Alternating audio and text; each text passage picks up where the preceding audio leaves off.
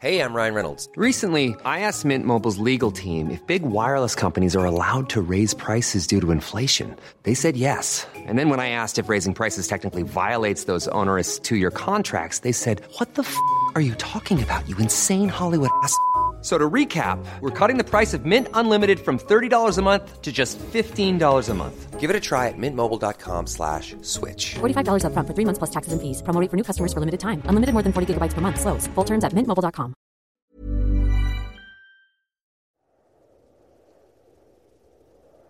High above the village of Golspie is Ben Braggie. On top of Ben Braggie is a statue of George Levison Gower, appointed Duke of Sutherland 6 months before his death in 1833. He looks out onto the land his money and his wife cleared during the Highland clearances in the 19th century. The statue, referred to as the Manny, is much hated in Scotland and the surrounding areas, and dogs and men are encouraged to relieve themselves on the side of the statue. The Highland clearances changed Scotland and the world forever. Find out how and why in episode number 25 of the Scottish History Podcast with me, Owen Innes.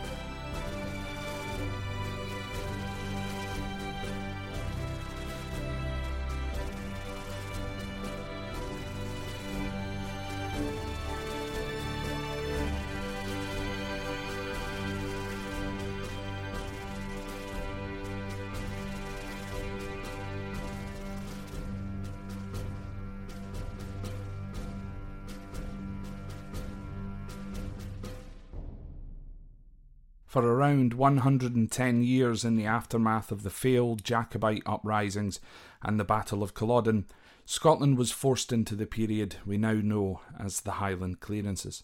The Act of Proscription was introduced in 1747 to take away the Highlanders' identifiers such as their dress and their language. And by 1750 these same peoples started to be forcibly evicted from the lands they had lived on for generations. The laws were changed. Your laird was now no longer your protector. Your laird was now a rent collector. You now had no claim to that land. Now these Scottish lairds and landowners set about to improve their land. Not improve it for you, but to improve it for them. For money. They would now evict you and replace you with sheep. The Highland clearances took place over 2 phases. The first phase began really before the uprisings in 1745 and as early as 1710, when the land of the Campbells of Argyll started being placed up for auction to the highest bidder. From 1760 until 1815, the first phase was in full effect. At this point, the Highland peoples were being taken from their larger plots of land and being brought together to make up crofts, but with shared grazing fields. The land they were moved from again became sheep grazing land, and deer were also introduced. The first phase was categorised more as relocation rather than eviction. Phase 2 between 1815 and 1860 was the more aggressive of the 2 phases. As the population of Scotland was rising and wartime industries started collapsing, specifically the price of wool and cattle declining, the lairds or landlords started the process of evicting people from their lands so that more animals could be moved in. More animals, more profit. Some evictees were assisted in their evictions by being paid passage to the New World. If you chose to go, then you went. If you didn't, then your home was burned down and you were left to fend for your lives, and you would essentially starve to death. This particular process was very common during the Highland potato famine of 1846 to 1855. A lot of the peoples that were displaced during Phase 1 were also moved to fishing areas where kelp fishing was common. This alleviated the need to find or make jobs as they were available already in these areas. The kelp industry thrived between 1815 and 1820, but by 1821 it had completely collapsed, leaving everyone without work and in poverty. Even the landlords in those areas were led to bankruptcy. The main reason for the clearances was an economic one, but was also due to discrimination still to the Catholic Highlanders, and that a lot of landlords held the belief that the Catholic Celtic race was inferior to their lowland Protestant peoples. The most famous example of the Highland clearances happened in Sutherland in Moray. The name Sutherland came from the Viking settlers on Orkney and Shetland, as this land tended to be the furthest south that they would travel, so therefore the Southland or Sutherland. In 1785, Lady Elizabeth Sutherland, the landowner for about half of the whole county of Sutherland, married George Granville Levison Gower, the Marquess of Stafford. In 1803, Gower inherited the large fortune of the Duke of Bridgewater, a very good thing for the fact that the Sutherlands' estate was in massive debt. Gower and his wife put the money to use to improve the lands. The first of their clearances began in 1807. Lady Sutherland believed that the lands were overpopulated by people, and also her lands were prone to famine. The price of wool had skyrocketed since the 1780s, so now was the time to take advantage, as they could charge higher rents for a sheep farm than they could for the crofters. The first clearance was to be in Lairg, which counted the removal of over 300 Highlanders from the land. Many of these people decided to emigrate, much to Lady Sutherland's apparent displeasure. In 1809, William Young and Patrick Seller approached Lady Sutherland and offered their services, insisting they would have instant results, and by 1811 they were both now in charge of the factor. They opened a coal mine in Brora and other small businesses to prevent the displaced Highlanders from deciding to emigrate. At Assynt in 1812 was Young and Seller's first clearance, which had the displaced settled in a new fishing village by the coast. In 1813 they then set about clearing the Strath of Kildonan, which was met by riots from the locals who refused to leave. Eventually the army were called in after 6 weeks of rioting to negotiate. These negotiations involved paying large sums to the displaced for their cattle they would have to leave behind, and landlords from the surrounding areas offering them land and also, if they wished, passage to Canada. Lady Sutherland once again was shocked to hear about the riots, as she believed these displaced people should see them losing their homes and land as a positive thing. In 1814, Seller was responsible for the clearing of Strathnaver and Brora, with over 2,000 people being cleared. On this occasion, on the 13th of June 1814, Baddenlosken House, owned by William Chisholm, was being cleared. The clearing party set fire to the roof of the house, whilst Chisholm's bedridden mother-in-law was still inside. When Seller found out, the woman was rescued, but died 6 days later. This led to Seller being charged with culpable homicide and arson by local law officer Robert McKidd. In 1816, Seller was acquitted of all of the charges. Robert McKidd had, however, in the past been caught poaching by Seller, and McKidd wanted retribution for this. But after the acquittal, McKidd ended up leaving Scotland completely, after sending Seller a letter of apology and a written confession of poaching. After this debacle, Sellers was sacked and replaced by Francis Souther and James Loch. Loch oversaw the largest part of the Sutherland clearances from 1818 until 1820. Due to famine in the area, the thoughts on emigration had started to change, now to the point that now the estate would not object to the displaced emigrating. However, they still would continue to not promote emigration as an option. Loch also introduced the lowest rents for the new crofts to persuade people to leave. In 1818, 220 families in Sutherland in total were evicted. In 1819, that number rose to 425 families. In 1820, 522 families were displaced. Francis Souther in 1819 continued to use fire to drive people from their homes. This coincided with a season of very dry weather, leaving Sutherland covered in a thick smoke. To the locals, 1819 became known as the Year of the Burnings. The Sutherland clearances effectively ended at the end of 1821.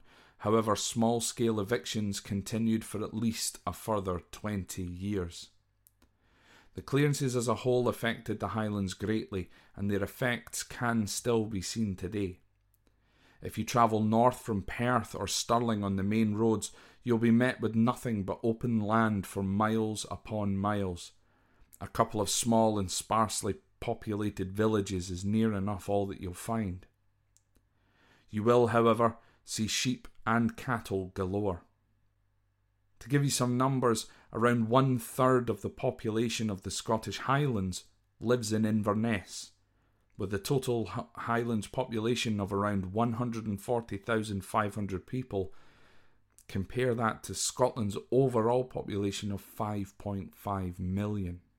It's barely a drop in the ocean. In all of the research that I've done for this episode, two terms constantly came up. Where the term Highland clearances sounds not too bad, if we were instead to say the ethnic cleansing or genocide of the Highland people, you would not be far off the truth, according to their dictionary definitions. This time was a horrific and telling time for Scotland, and not very many people know the truth about it. I do, however, implore you to read up more on the effects of the clearances to help you understand more about it. Because of the clearances, the Isle of Skye pre the clearances had a population of almost 50,000 people. Today, it's less than 9,000 people. Around the world, 200 million people can claim Scottish ancestry, which is 40 times the amount of people that actually live here. The popular folk song Loch Lomond actually deals with the clearances. The song is a story about the clearances. Now, obviously, I'm not referring to the Run Rig version, which is quite a party tune. I'm talking about the original folk song. The original folk song is something that I have planned on analysing at some point. It's something that I used to do when I was on tour. We used to go through the entire song and analyse each line of the original folk poem and explain, obviously, what each line means. But also, in more recent times, there's a song called Letter from America by the Proclaimers, who are by far one of the greatest Scottish acts of all time. And Letter from America also deals with the issues of the Highland clearances. For Letter from America, I will link that in the social media accounts going forward so that you can have a listen and try and work it out for yourself. So in the introduction, I did mention the Sutherland statue. The Sutherland statue was placed up there via subscriptions from the people of Golspie and around the UK. This was paid for essentially by the people, but it's not something that really nowadays people want to see. In the nearby village, however, of Helmsdale, the emigrant statue dedicated to the emigrants forced to leave from these lands is situated. The emigrant statue in Helmsdale does have a sister statue, which is an exact bronze copy, which now resides in Winnipeg in Canada. However, there are plans to also have one in the USA, in Australia, and in New Zealand in the future. If you are from Canada or you have visited either of the statues in Winnipeg or in Helmsdale, please post your pictures on the social media accounts on the Facebook or on Twitter. Let me see them. Let me see your pictures and your memories from being there. So folks, that's been a long time coming, this episode on the Highland clearances. It's such a difficult topic to talk about because it's so in-depth. So I hope that I've managed to do it justice. I hope that you've enjoyed it. And of course, as I mentioned before, I hope that you go and have a look a little bit further into the history of the Highland clearances itself. There are plenty of books and everything about it. I'm sure there's also a book specifically just about the Sutherland clearances. It's maybe doesn't sound quite as brutal as it actually was from my description here, but trust me, a lot of the other stories in which I've heard, it was horrible, absolutely horrible. So I do recommend that you have a look into it yourself. And once again, as a sort of a little reminder, folks, obviously I know that we do have a lot of international listeners, especially from America, Canada, Australia, and New Zealand, etc. Please just remember, folks, I am not a genealogist. I'm a milkman with an interest in Scottish history. I was a tour guide, however, of course, COVID-19 happened, so I am no longer a tour guide. I do this in my spare time now. So I'm not a genealogist, so please don't send me messages or anything saying, what do you know about the MacLean clan? Because I'll know as much as you do by essentially going online and having a look. I don't mind talking about them, but I'm not going to be able to give you any further information than what you can already get available online. But in terms of the clearances, if you have a look, if you are looking through your genealogy and things like that, and you find out that your family moved over from somewhere in the Highlands in 1818 or 1819, for example, that it was probably as a result of the Highland clearances, and that affectionately they were in a way forced to leave this country. And here's hoping that this COVID thing will be over fairly soon and that we can start getting visitors back in, so that those of you that I know want to come and see more of Scotland can finally come back again. So we'll wrap that up there, folks. Once again, I mentioned please post your photographs of the emigrant statue if you do have any. Or either of the statues on the Facebook page. So that's facebook.com/ScotHistoryPod. We're on Twitter. You can use that to contact me as well. So that's @ScotHistoryPod. You can email me directly if you have any direct questions that you want to ask. That's scotthistorypod@gmail.com. This podcast is available on numerous podcasting apps, for example, Podbean, Apple Podcasts, Google Podcasts. I think we should now be on Amazon as well, Amazon Music, Spotify, and every single one of these episodes gets uploaded onto YouTube as well. So if you prefer to listen via YouTube, then you've got that on there. I'm going to start making some video content. I might do a sort of a studio update kind of thing in terms of, how I record these podcasts and things like that, so that you got a visual. Earlier on in the week, I posted a video on the YouTube and up on the Facebook page. I helped Alan from Our History, Your Story on Facebook. He goes around the country and he does videos from locations and things.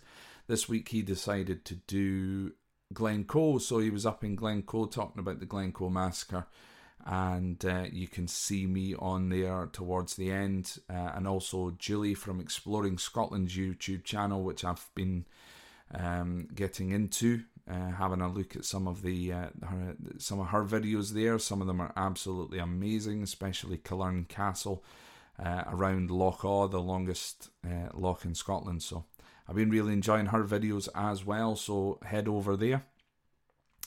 One last thing, if you do wish to support the podcast in any way, there is a way in which you can do it. That's via the Patreon page. That's patreon.com/Scott History Pod. And you can support the podcast monthly. That's either £1 per month or £3 per month. Regardless, I think, of where you are in the world, it will automatically convert to your currency. But I just keep it nice and low, so that, if you can afford it, then great. If you can't afford it, then please do not worry about it. You can continue to listen for free, regardless of where you listen to your podcasts on. So, once again, folks, thank you very much, and apologies for not uploading on Sunday night. I usually record over the course of Saturday night, and there was a party in the building in which I live in, so loud music until about 5 o'clock in the morning, so I wasn't able to record. I had to eventually give up and just go to bed. So once again, folks, I will speak to you next time, hopefully again on Sunday. So thank you very much and take care. Cheerio.